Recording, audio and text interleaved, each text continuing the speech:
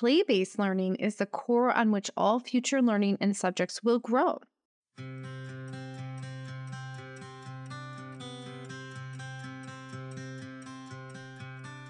Hi, friends, and welcome. I'm your host, Amy Liz Smith. I'm a homeschool mom of 3 and have homeschooled each from the start. While I have a master's in elementary ed, I want to teach other mamas that you don't need a fancy degree to have the passion and knowledge to successfully educate your children from home. I hope to bring you encouragement to jump in and start your homeschool journey and provide my absolute best recommendations to help you begin your homeschool journey. Thanks for joining us along for this crazy, messy, grace-filled homeschool ride. Welcome back, friends. I am so excited to talk to you about the importance of play today and how Reggio Emilia philosophy can be incorporated into your homeschool with your little ones. So play is the foundation of childhood learning. And for early childhood education, hopefully any educator maintains the belief that play-based learning is the core on which all future learning and subjects will grow.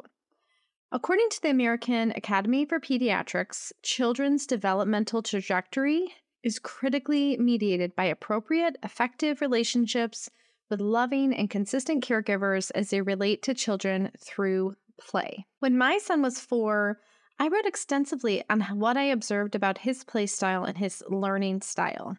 At that time, I was a beginning blogger, and I'm a former kindergarten teacher, so I liked to share on my blog all sorts of invitations to play and arts and crafts and learning letters and sounds that I gathered together for him in what we called tot school or preschool. Now, I learned that my son, he didn't necessarily want to do what I put in front of him. And admittedly, I got frustrated that he was not dutifully attending to my invitations to play that I had created for him. But I took some time and I stepped back to think about this. What were my goals for how I wanted to teach my son, for what I wanted him to learn? So I wanted to be honoring to him and for him to learn in turn to be honoring to others. I wanted him to be content and also to be an independent thinker and doer. He was definitely a natural born leader. I learned that from early on. And I shared extensively how his learning style was different than what I expected or what I had been taught maybe he should or shouldn't do because it wasn't the typical standard of learning. I started to form my newfound thoughts into writings on my views on arts and crafts and what their purposes were, because I just saw a total difference in my son than what I'd been taught for my kindergartners, for example. So this new philosophy that was new to me, it's not new, the Reggio Emilia inspired teaching and learning, it really inspired me to take a step back and to really see the child for who they are. Reggio Emilia is a place in Italy. And teachers in this location teach their students for at least 3 years at a time. And this is for early childhood. Now, as a homeschool parent, we're doing the same. We are observing our children. We are taking cues from them. What do they enjoy? And really, and what I've consistently said is we are the most qualified to teach our own children because we know our own children best. In regards to my son, I knew where he had been. I knew his desires and his needs, and the more I studied him, I wanted to adapt his learning and his playtime to his needs. I wanted to anticipate his moves and be intentional with the activities that I chose for him. Playtime is so very important. And again, it's important for it to be an open-ended experience versus what we typically see, the Pinterest-friendly relationship to play, where the parent or the caregiver presents something to the child and they're expected to play with it or do something for them. But in Reggio, they don't have a preschool and they certainly don't have a full-day kindergarten. Instead, all along, they encourage this open-ended learning and play. So what does this look like? I read from Julianne Worm. She wrote The Reggio Way and More Working in the Reggio Way, and I highly recommend these books. They were very eye-opening in learning about the Reggio approach and how it's different from a more structured, less creative environment that sometimes we in our own homes can create for our children when we're giving them non-open-ended things.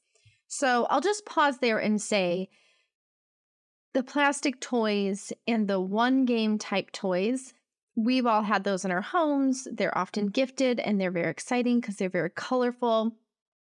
And whenever we've had those in our homes, they have been fine and they are entertaining.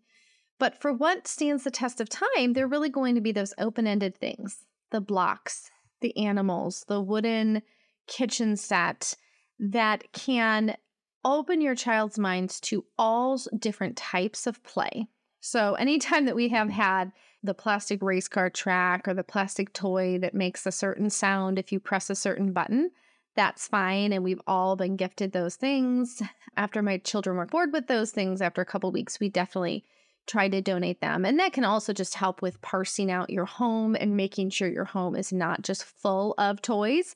And the playroom, you can't even walk through it because it's so many toys. Reggio Emilia, this is a philosophy started by a man named Loris Malaguzzi, and he wrote a book called The 100 Languages of Children, and he said this: stand aside for a while and leave room for learning. Observe carefully what children do, and then if you have understood, perhaps teaching will be different from before. Learning about Reggio Emilia really helped give me a sigh of relief, actually, because I realized that my son wasn't fitting the norm for playtime or for activities I set before him or the arts and crafts, and that was okay. And I wanted to begin to direct his learning into the kind of a project-based learning as he was 3, 4, and 5 years old. So that's what I'm talking about you today, because that child-directed time can be so good. We want to nurture that playtime. And a caregiver or a parent can do so just with some very small tools. If the child is leading you, you can present some materials and manipulatives that can help them in that way. So here are just a couple examples of my son when he was a spontaneous learner. When he read something in a book, he wanted to become that. And he loved visiting the library about topics that he loved. And I tried to encourage all of those things, and it was so fun to see him. And in the same way, my daughters, but in different ways, because every child is a different person. I saw them grow. So here's some things that my son enjoyed. He watched Toy Story. So then, of course, he wanted to become Buzz Lightyear. So we created a jetpack for him from a cardboard box. He saw dragonflies outside. So he was a dragonfly for a couple days. He saw a spider. He wanted to be a spider. He saw a bee. He wanted to be a bee. He saw trains, then he's the train. He found out about Superman, and he was Superman with super strength and super speed. Or he was a garbage truck or a magician. For many of these things, we would create projects based off of those things. When he started loving swords, we would create a Lego sword, or he'd have a stick sword, and we made a little pouch for him to put his sword around his waist, and that became an obsession with medieval times and Robin Hood and even Peter Pan. I loved cultivating this environment where we would play together. He would play on his own and create these things that he wanted to be on his own. And that creativity can come from reading books and that individual playtime where there are open-ended things available. And I loved cultivating that environment for him and giving him the tools he needed. So I just want to encourage you to not have anything planned. This is so freeing for us as parents that we can put together blocks out for our children, find some little animals. I do love those little plastic animals. We have tons of those, and the child can create worlds with forts and blankets and sticks and be outside, and the rocks can be money, and the flowers can be different things. And truly, if we don't make the other things available, like those one-use toys or the plastic toys, then your child will create many different worlds. This playtime, like the AAP says, is so vital to their growth. And I like to just advocate because a lot of families, when their child is put into these, and some Head Start programs are okay because they are play-based. but they're stifled in the sense that they're put into classrooms with many one-size-fits-all toys, and their brains and their curiosities are stifled because they're not able to just explore and create on their own through their curiosity. These small and loose parts, like I said about the blocks and the rocks and little sticks and strings, those things can create so many different worlds. From garbage trucks to beehives to spiders to bugs, so much pretend play can be had outdoors or when you bring those nature items indoors too. And it does not have to cost a lot of money. I know sometimes wooden toys, they can, but if you go to a garage sale, if you go to some local secondhand shops or Salvation Armies, you're going to be able to find and be very choosy about what you find. Some great things that are secondhand. One thing we did love was a wooden train track with some little wooden Thomas the Train toys. And my son really did love those as well. And that's not necessarily very open-ended, but a lot of things could be done with that. In respecting our children for their desire to play and leaving them alone and not necessarily guiding their interest or guiding that playtime just sets such an amazing tone for their futures, because as they're learning about the world around them and they're understanding their likes and dislikes and your attitude of respect towards that, it's going to help them grow into really strong and centered people. So for my son, I had to respect his dislikes. He did not want to do the art that I might have wanted to have presented to him or the paper and pencil type activities that I might wanted to do. And I had to learn. I had to find out what was interesting to him. And I wanted to ask him about his work. I wanted to respect it. And I wanted to have him tell the story of what is he doing? What is he playing with? What are these worlds that have become? And if you've been around children, of course, this may seem silly because you hear it all the time and you hear a child's wild imagination, and it's so amazing. So back to that book, Working in the Reggio Way, Julianne Worm said, questioning develops a mindset that does not accept things at face value. This skepticism is crucial in creating an informed and active citizen. Teachers can anticipate where student agency may lead by virtue of their own experience. So these experiences that you're creating for your child or you're allowing your child to have really will help them lifelong. Now, back to my daughters, they did enjoy arts and crafts or my putting more art things together for them. So they had more painting, they did more markering. And that was so neat to see how very different every child can be. We just need to step back. We need to allow them to play and not direct it in those couple first years. Charlotte Mason, in her writings, she expressed that children should not be taught formally until age 6. And that is so vital for us to just take a step back and allow their mental capacities to grow through this play. So many things happen. Their imaginations grow, the fine motor skills, the gross motor skills. Their brain neurons are just connecting like crazy through all of these activities and through learning cause and response. And it's truly amazing to witness when we just take a step back and watch these things happen. And play is stifled when we put our children in school too soon and we start pushing a curriculum far too soon. I'll admit that I did this with my son. I was doing the tot school. I was trying to really push those letters and those sounds with him. Now, it's not bad to expose a child to letters and sounds with blocks and have fun with them and read to them and point out letter sounds. Certainly the rhyming and the phonemic awareness activities can be so good. Nursery rhymes are vital. Reading poetry, reading good stories constantly is so important. But I'll say all the work I did with him, and now if I could do it again, I wouldn't have done all these activities, but it didn't help him to become a reader sooner. He actually wasn't a solid reader until he was 8 or 9 years old and didn't enjoy reading until at least 10 when we found some really great, actually graphic novels that really pushed him into enjoying reading. Every child is different. My daughters loved playing with markers and paints and stickers, and I tried to keep that very open-ended and organic and having an art table available to them.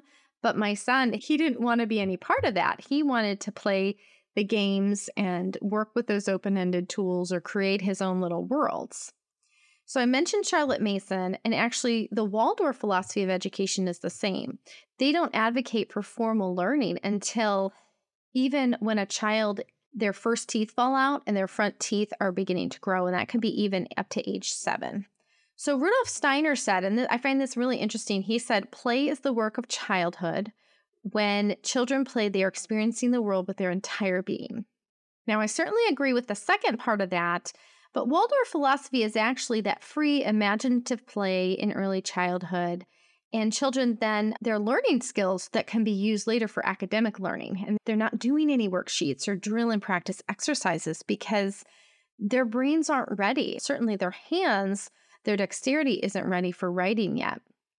And the Waldorf philosophy, it incorporates music and recitation and acting and finger knitting and drawing and the visual arts, all during play, during that beginning age of social development. So it's very wonderful. But going back to Steiner's quote, where he says play is the work of a child, it's interesting because this quote is also used in advocacy of a Montessori learning environment where a child is set up with different activities that you're doing, and it actually is work.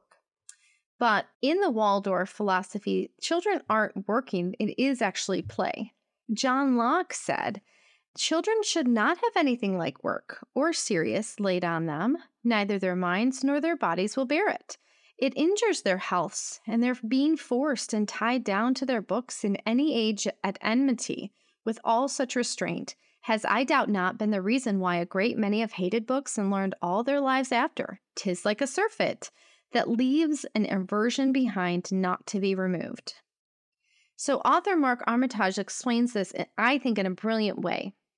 I can see the reasoning behind saying play is the child's equivalent to work, but it isn't. And saying it doesn't help. It's a distraction. It is belittling play and giving into the adult world idea that play is only worth something because it has a product or an end result. And this is the basis of a Reggio Emilia approach to play and learning in early childhood. The play and art, it does not have to have an end product for it to have inherent value. The process is what has value. And the learning that is cultivated in the mind, though it is not measured, it is priceless. Charlotte Mason said 5 of the 13 waking hours should be at the disposal of children. 3 at least of these from 2 o'clock till 5, for example, should be spent out of doors in all but very bad weather. Brisk work and ample leisure and freedom should be the rule of the homeschool. The work not done in its own time must be left undone. Children should not be embarrassed, and they should have a due sense of the importance of time, and that there is no other time for the work not done in its own time. She emphasized the importance of being outdoors in nature and play and unprompted play for children. Her comparison here is that play is not work, and work should not have the place of play, even if the work has not been done. And she is not only speaking of the younger years, she is speaking of elementary and beyond, should be filled with masterly inactivity and in nature. This is the time where a child is not directed and they can choose their afternoon activities and even embrace that boredom that all too often children in today's culture just don't have. Charlotte Mason prescribes that children should not be formally taught to read or write until that's 6 years of age. And there's value in play and the learning that comes through the brain development, those motor skills, gross and fine, the growth of the imagination, the growth of creativity, all from the hands-off from the adult and the hands-on play for the child. I just wanted to mention briefly a little bit more about Montessori. Maria Montessori deviated from this approach. Her method of teaching focused heavily on creating an environment for specific tasks of learning. And I've incorporated some of these things. I love the Montessori practical life activities where a child is learning about sweeping and wiping and beating and zipping, and those are teaching practical life skills. But some of these other philosophies like Reggio or Waldorf, I think even Charlotte Mason would say that those activities are best done in the home in a natural setting as they come up rather than on a tray where you practice. I'm not too picky in saying these are wrong. I certainly created many invitations to practical life for my children. But I just wanted to mention the deviation there and how it is a bit different. So, what can we do as homeschool moms? What is our takeaway here? Just encourage playtime. Encourage small parts play. I'd encourage you, if your playroom is just an absolute mess, to clean it out and do this when the kids aren't around. Or you could make it an exciting thing and say, we're going to donate to children in need. That can be a time to really work with your child's heart for them to be willing to donate things. But time and play, time in nature, less directed by you with less toys, can be so worth it. And if you do have too many toys, and I have been there with all the gifts and all the things, it's a really great idea to box up and have things on rotation too, so that a child, when you maybe need to get things done in the afternoon, can be entertained by a box of toys that they only see every couple days or once a week. If you have you have 4 total boxes and you use one every week of the month, that's a great way to do it. So please don't stress. Don't stress about maybe if you have too many plastic toys or too many one size fits all toys. That is fine. My son loved that little baby Einstein little radio thing where he pressed the buttons. Babies love sound toys. I am not saying that we have to get rid of all of those, but I think that we can have a very good balance of things. And as we're bringing more into the home or eliminating, we can think about what is encouraging their sense of wonder or encouraging their sense of, I want to create a project about this, Mom. Let's go to the library. Let's go see what we can read about something and building something together. In today's public educational system, we push academics far too soon in the preschool programs, in those Head Start programs. Now, there is some emphasis on play, which is great. But if you look at even some of the European schools, it's a quite different approach. And we've talked about Italy too. But in Norway, the children their only task is to play. You can see that in their later years, how that has benefited them fully. I'm going to link a great article about those Norwegian schools. I saw as a kindergarten teacher and that I had to push curriculum constantly. I wanted the children to play and have more playtime, but I wasn't even really allowed because the principal and I was directed to only teach curriculum, and that becomes so exhausting. But what's interesting is that in those elementary years, there's now a de-emphasis on academics and things like through ideas like creative thinking skills or collaborating with others or writer's workshop can come at the children when there's actually no foundation behind those things. In terms of writer's workshop, if a child hasn't been given the literature that has the foundation for beauty and grammar and spelling, then what are they going to even be writing about? The classical education approach, this is where that comes in. And it's truly so important for our children to have a strong liberal arts education so they can prepare them for creating and writing and arguing and that rhetoric and that logic when they're older. Young children also love to memorize poetry, listen to those classic fairy tales, look at beautiful art, listen to beautiful classical music. All those things can be done without that heavy push for academics. So today, friends, I just want to encourage you to take a breath and not feel pressured to push academics too soon. Our children need playtime. And my prayer is just that you can cultivate that importance of play in your own home, emphasize the importance of nature time and being outdoors, whether that's in your own backyard or at a local park, and emphasize the importance of reading to our children. If our children play, spend time in nature, and are read to, they are more than prepared when they are 6 years old and ready for academics to have just a really positive, ready approach to academics in their later years. So I'm going to leave you with some beautiful Bible verses here from the book of Zechariah, and this is from chapter 8. Here, God is speaking about the restoration of Jerusalem after the Babylonian exile and then when the Persians were over with Darius. But here it is, beginning with verse 1. Then the word of the Lord of hosts came, saying, Thus says the Lord of hosts, I am exceedingly jealous for Zion. Yes, with great wrath I am jealous for her. Thus says the Lord, I will return to Zion and will dwell in the midst of Jerusalem.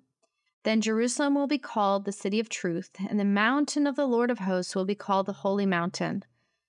Thus says the Lord of hosts, old men and old women will again sit in the streets of Jerusalem, each man with his staff in his hand because of age. And the streets of the city will be filled with boys and girls playing in its streets. Thus says the Lord of hosts, if it is too difficult in the sight of the remnant of this people in those days, will it also be difficult in my sight? Declares the Lord of hosts. Thus says the Lord of hosts, behold, I am going to save my people from the land of the east and from the land of the west, and I will bring them back, and they will live in the midst of Jerusalem, and they shall be my people, and I will be their God in truth and righteousness. So God here is talking about the rebuilding of the temple when all is set right. And where are the children? They are playing in the streets. Our God designed our children to play. They deserve play. So give them that gift today, friends, and hopefully you feel no pressure from that, and that's been encouraging to you. Thank you so much for joining us, and I just wish God's blessing on you today.